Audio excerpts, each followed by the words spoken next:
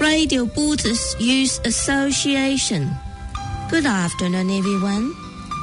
You're listening to the sound of universal compassion. Today, 16th of April. Today, we will continue listening to Tenzin's previous program with the book Way of Life by Shanti Davis. Please enjoy. This show is brought to you by the Buddhist Youth Association every Sunday, bringing Buddhism to the community of the Waikato. We also give away a range of free English or Chinese Buddhism books, MP3 or tapes on Buddhism. If you'd like one, please send a letter with $3 worth of stamps in an envelope to P.O. Box 82146, Highland Park, Howick, Auckland. Or you can phone 09271 3377. Buddhist Youth Association, respectful, beneficial, empowering.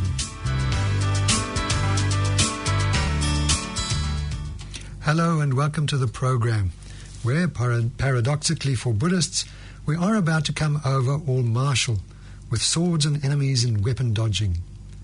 However, to set your mind at rest if you think we're advocating taking up arms against human enemies, our foes in this battle are not made of flesh and blood. We're following the Guide to the Bodhisattva's Way of Life, a text by the ancient Buddhist master Shantideva, and in the 7th chapter he has this to say: "Just as an old warrior approaches the swords of an enemy upon the battlefront, so shall I avoid the weapons of the disturbing conceptions and skillfully bind this enemy." The operative words here are, of course, the weapons of the disturbing conceptions, for our greatest enemy in the universe don't live outside of our very own minds.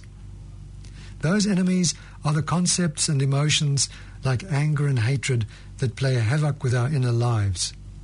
Nevertheless, even though they are the causes of our misery, we're quick to blame and take revenge on outside forces, such as other people, or situations that appear to go wrong. Shantideva has pointed out all along that we can choose how we react. However, we usually cannot immediately choose what happens to us or what the environment brings. We react with anger and we make ourselves and those around us unhappy. React with a calm and relatively cheerful mind, and we and those with us stay happy. So in this verse, Shantideva is recommending that we learn how to face our reflective emotions in the same way as an old soldier has learned how to face his enemies on the battlefield. As the veteran soldier is skillful at avoiding the whirling swords during battle, we should become skilled at both avoiding the sharp blades of emotion and tying the emotion down so that it has no way to harm us. Once the afflictions are bound up, they will no longer be able to harm us, and we can face anything with a smile on our lips. We finished the last program with a Padmakara translation of this verse, and that goes, "As seasoned fighters face the swords of enemies upon the battle line, lightly dodge the weapons of defilement, and overcome the foe with nimble skill." This shows us how to overcome the negative emotions, not with serious intensity, says the verse, but light-heartedly and nimbly. Pema Chodron says this in her commentary: "It's easy to become deadly serious about freeing ourselves from suffering. People need help now, and we have to get ourselves in shape fast. But in the so-called war against the afflictive emotions, heavy-handedness is just another ego trip. Instead of struggling, Shantideva suggests bringing some lightness into the equation, like children at play, like a hot elephant diving into a lake. Diving? I think she may have never seen how an elephant approaches water. Like a joyful horse or a breeze of delight, bring enthusiasm to the task. In the beginning, of course, this may not seem possible," she goes on. "It's the seasoned fighters who can do this. But that's no reason to get discouraged. It may be hard work now, but refraining from the afflictions and being open to whatever arises is like learning to drive a car. It gets easier with practice." On the Bodhisattva path, even after a direct experience of emptiness, it takes a long time to become skilled at helping others. Meanwhile, if you keep your sense of humor and playfully catch yourself whenever you get uptight, your lightness and confidence can't help but grow. And that's what Pema Chodron says.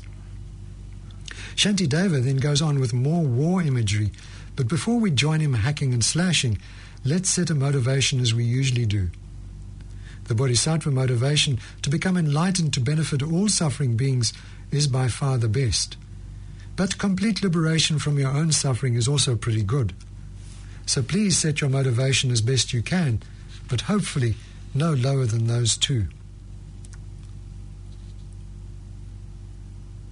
Thank you. And now let's continue with the fight.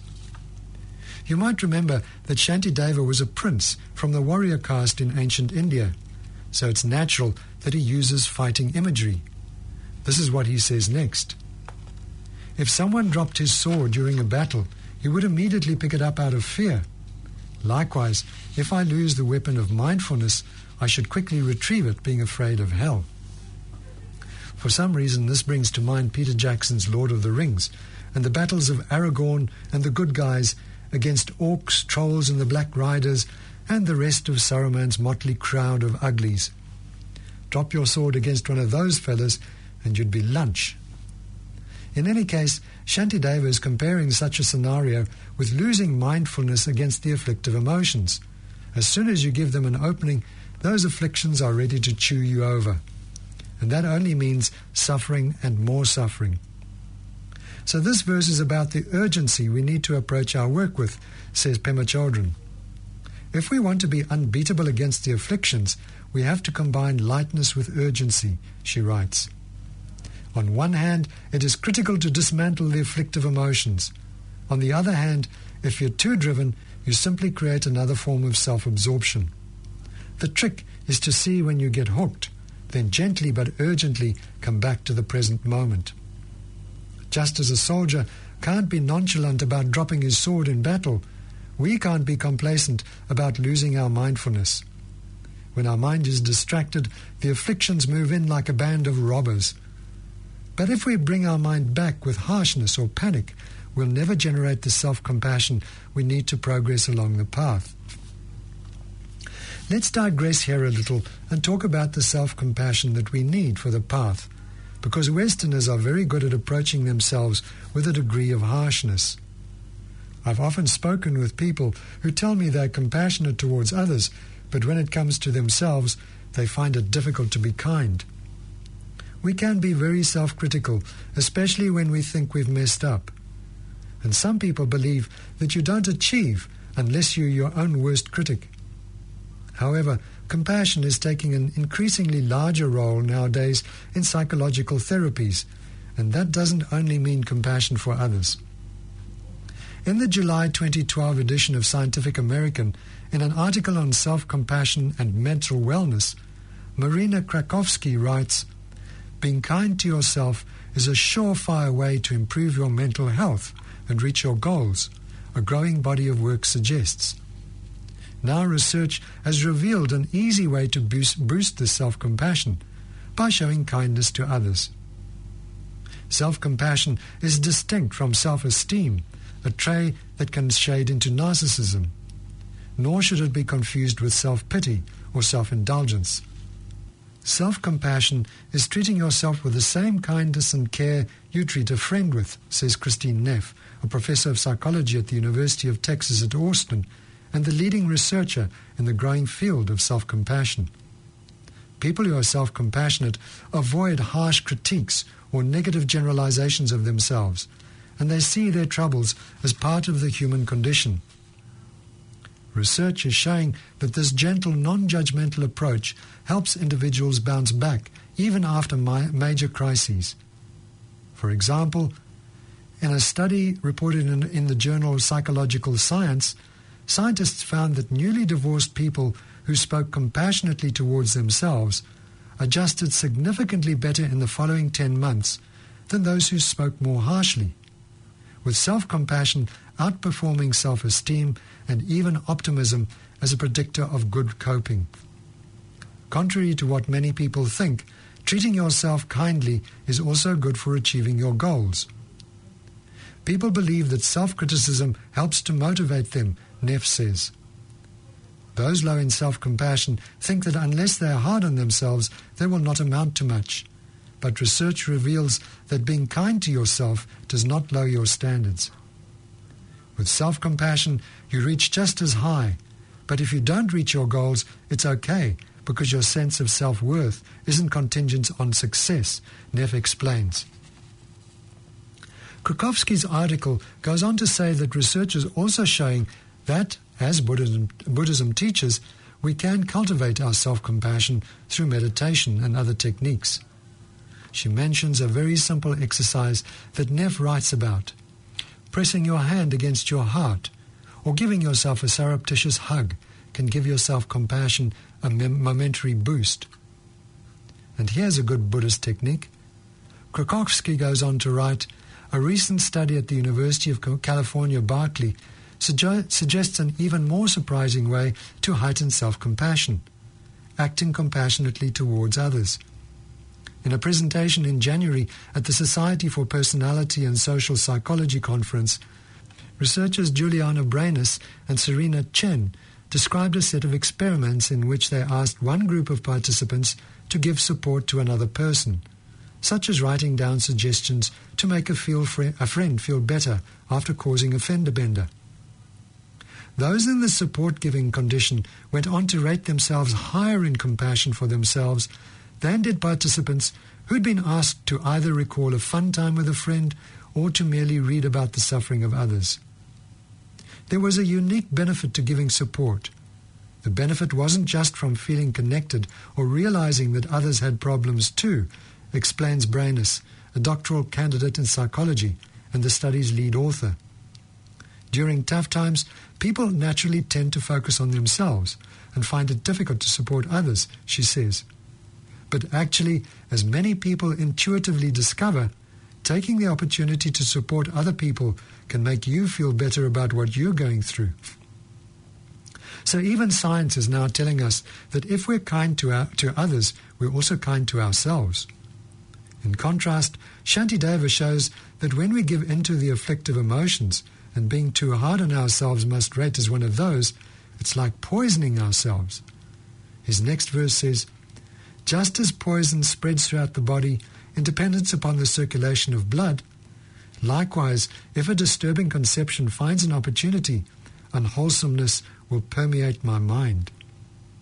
And Pema Chodron points out that even slightest grudges or subtle resentments can steadily spread until they take over our lives. In his article, Living with Resentment is like taking poison and hoping the other guy will get sick, psychotherapist Mark Sitchell includes an anonymous paragraph he found about hatching your resentment. It goes like this. The moment you start to resent a person, you become his slave. He controls your dreams, absorbs your digestion, robs you of your peace of mind and goodwill, and takes away the pleasure of your work. He ruins your religion and nullifies your prayers. You cannot take a vacation without his going along. He destroys your freedom of mind and hounds you wherever you go. There's no way to escape the person you resent. He's with you when you're awake. He invades your privacy when you sleep. He's close beside you when you drive your car and when you're on the job. You can never have efficiency or happiness. He influences even the tone of your voice. He requires you to take medicine for indigestion, headaches, and loss of energy. He even steals your last moment of consciousness before you go to sleep. So, if you want to be a slave, harbor your resentments. Actually, you aren't the slave of the other person. You are the slave of the disturbing conception. Even if you never see that other person again, the disturbing conception will make you remember with torment. The trouble is that if we give in to even the slightest resentment at a perceived injury or insult from someone and let it dwell in our minds, the next time we see that person, it will color our interaction. We will feel uncomfortable, and that only increases the resentment.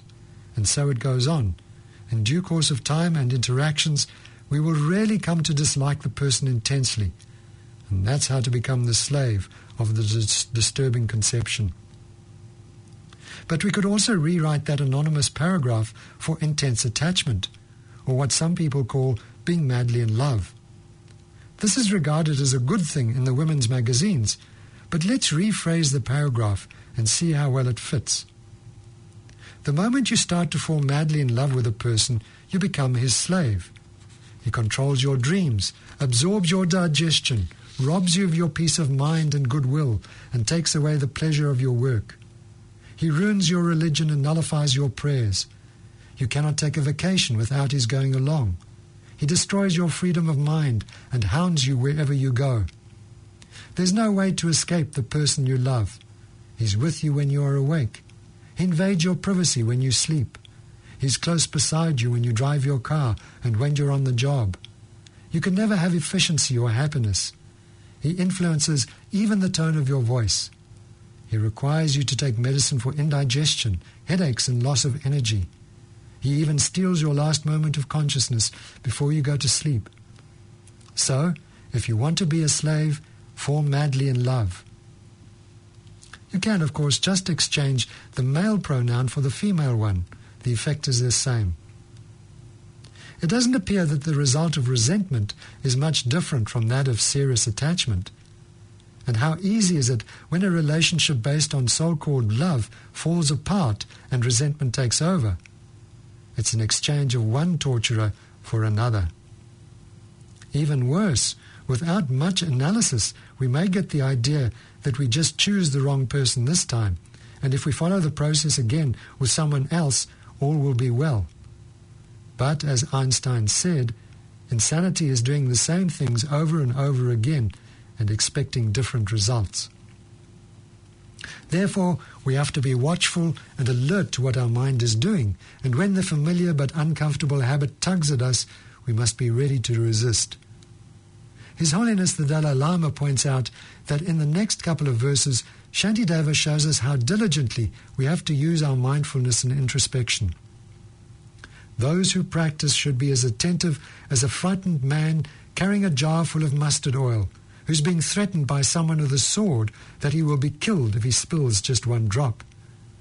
Just as I would swiftly stand up if a snake came into my lap, likewise, if any sleep or laziness occur, I shall quickly turn them back. I've never heard of this story before, but Pema Chodron relates that in the Buddha's time, there was a king who poured scorn on mindfulness practice. To show the power of the practice, one day when the king was being entertained by dancers, musicians, and so on, the Buddha got some practitioners of mindfulness to walk into the hall, each carrying a jar brimming with oil. Behind every one of these practitioners came a swordsman ready to strike if even a drop of oil was spilled. None of the oil was. Not even a 3-ring circus is distracting when there's a sword at your back, writes Pema Chodron. And it showed the king the tremendous power of the stabilized mind. Then in the next verse, Shantideva uses the analogy of a snake slithering into your lap. Now, I'm not altogether sure that the best thing to do is to suddenly leap up as he recommends. In my youth in South Africa, where there are lots of snakes, we were encouraged to freeze if we came across a snake. And sometimes in the bush, I met snakes going about their business, and as long as we were careful, slow, and didn't make any threatening moves, they would generally leave us alone. A sudden movement may just make something like a cobra instantly aggressive, and they strike like greased lightning. However, Shantideva is using the image to make the point that as soon as sleepiness or sluggishness creeps into the mind, we should dispel them. In one of his talks, Ajahn Brahm, the very well-known Australian monk and meditator, does advise that we look carefully and see whether the mind is just being slothful or if it would really benefit from a short nap. If we do need sleep, it is better to leave the practice and catch 40 winks. I think we won't achieve anything if we try to force a tired mind to concentrate. Better to admit we would do better coming back to the practice with a rested and refreshed mind after a short ziz. Shantideva then goes on, each time something unwholesome occurs, I should criticize myself, and then contemplate for a long time that I shall never let this happen again. When we encounter hindrances, His Holiness says, it's not sufficient just to stop them. We have to also reflect on how they come in the way of and disturb our practice. But it may seem that with the words, I should criticize myself, Shantideva is recommending just what we earlier said in the article on self-compassion that we shouldn't do to ourselves. Pema Chodron says, though, that he's not advising us to be harsh, but to engage in some honest self-reflection. She writes, on the spiritual path, we need to make friends with ourselves. Otherwise, Shantideva's recommendations will backfire into utterly useless guilt and self-contempt. The only way to heal ourselves is to build on the foundation of loving kindness. Then it's not a problem to recognize neuroses as neuroses and connect with our genuine heartbreak. This tender, broken-hearted longing to stop harming ourselves naturally leads to contemplating for a long time that in the future I shall never let this happen again. Pema Chodron then goes on to tell a couple of stories about a Tibetan yogi by the name of Geshe Ben. Whenever this eccentric fellow saw in himself any kindness or wisdom, she writes, he referred to himself as Venerable Geshe. When he saw himself getting hooked by the afflictive emotions, he addressed himself as, you fool. Once when he was visiting some patrons, Geshe Ben saw an open bag of barley flour hanging on the wall. He needed some flour, and when he was left alone, he unconsciously started dipping in. Suddenly realizing what he was doing, he screamed at the top of his lungs, "Thief! Thief! I've caught a thief!" When his host rushed in, there he was with his hand in the bag. Now in the version I know, Geshe Ben was taking tea, but it doesn't matter what the substance was. I think you get the point. Pema Chodron describes another time when a lot of monks had been invited for a meal at a patron's house. Geshe Ben was seated last. As the servers were doling out his favorite yogurt, he began to panic, writes Pema Chodron. What if there's none left for me? How can that fat monk take such a huge helping? As feelings of resentment grew, he began to connive how he could move ahead of the other monks before it was too late. Then he realized with remorse what he was doing and patiently waited his turn. When they finally got round to him, he put his hand over his bowl and yelled, "No yogurt for this greedy fellow. This yogurt addict has already had enough." Pema Chodron says that such tales have taught her to acknowledge her small-mindedness without getting too heavy-handed or judgmental.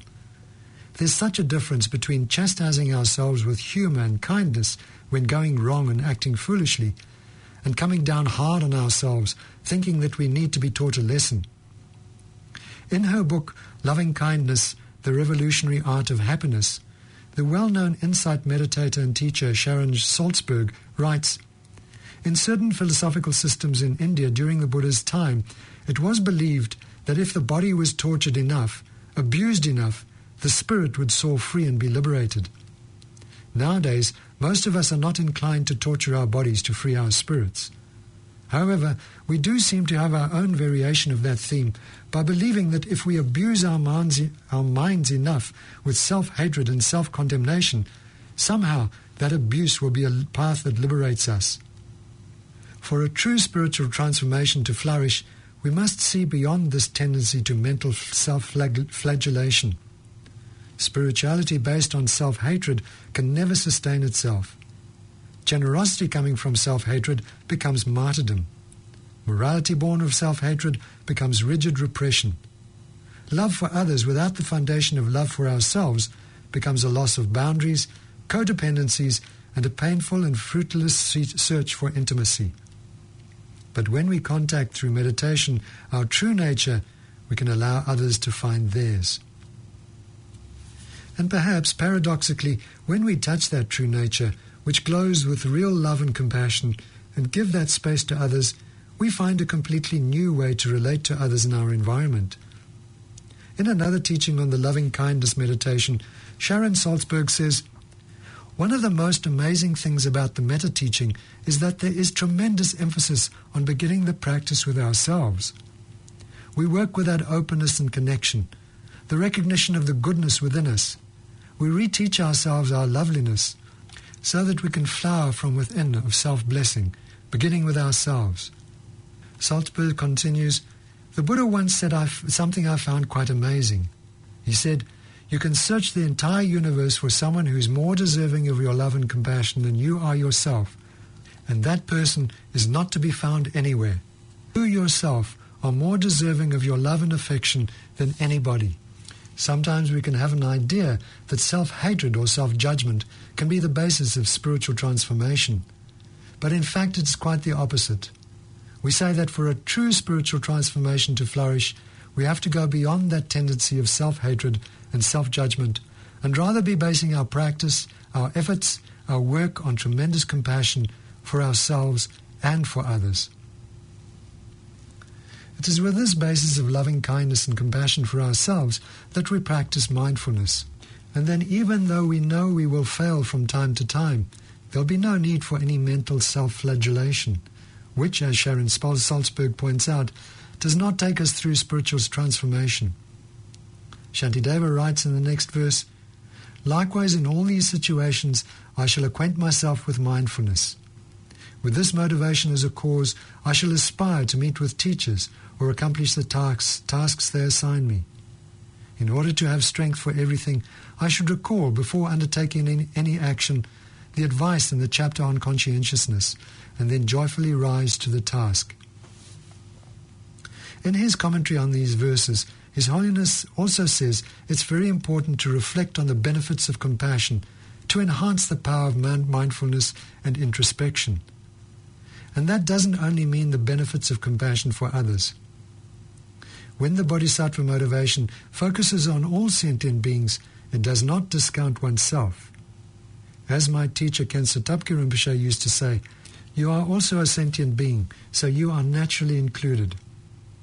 In her commentary, Pema Chodron notes that when we are fully awake and present, we can better fulfill our tasks and hear what our teachers have to say. When our minds wander as they usually do, we miss a lot, and great swathes of our experience are lost. So we will do well to contemplate what Shantideva says here, and then put it into practice lightly, not sternly. And with that, we come to the final verse of this chapter. "Just as the wind blowing back and forth controls the movement of a piece of cotton, so shall I be controlled by joy, and in this way accomplish everything."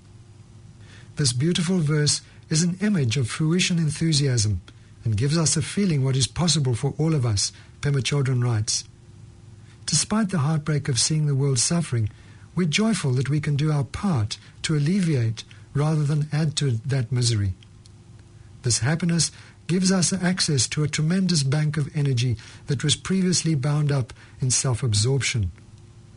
Now everything that took effort happens spontaneously and naturally.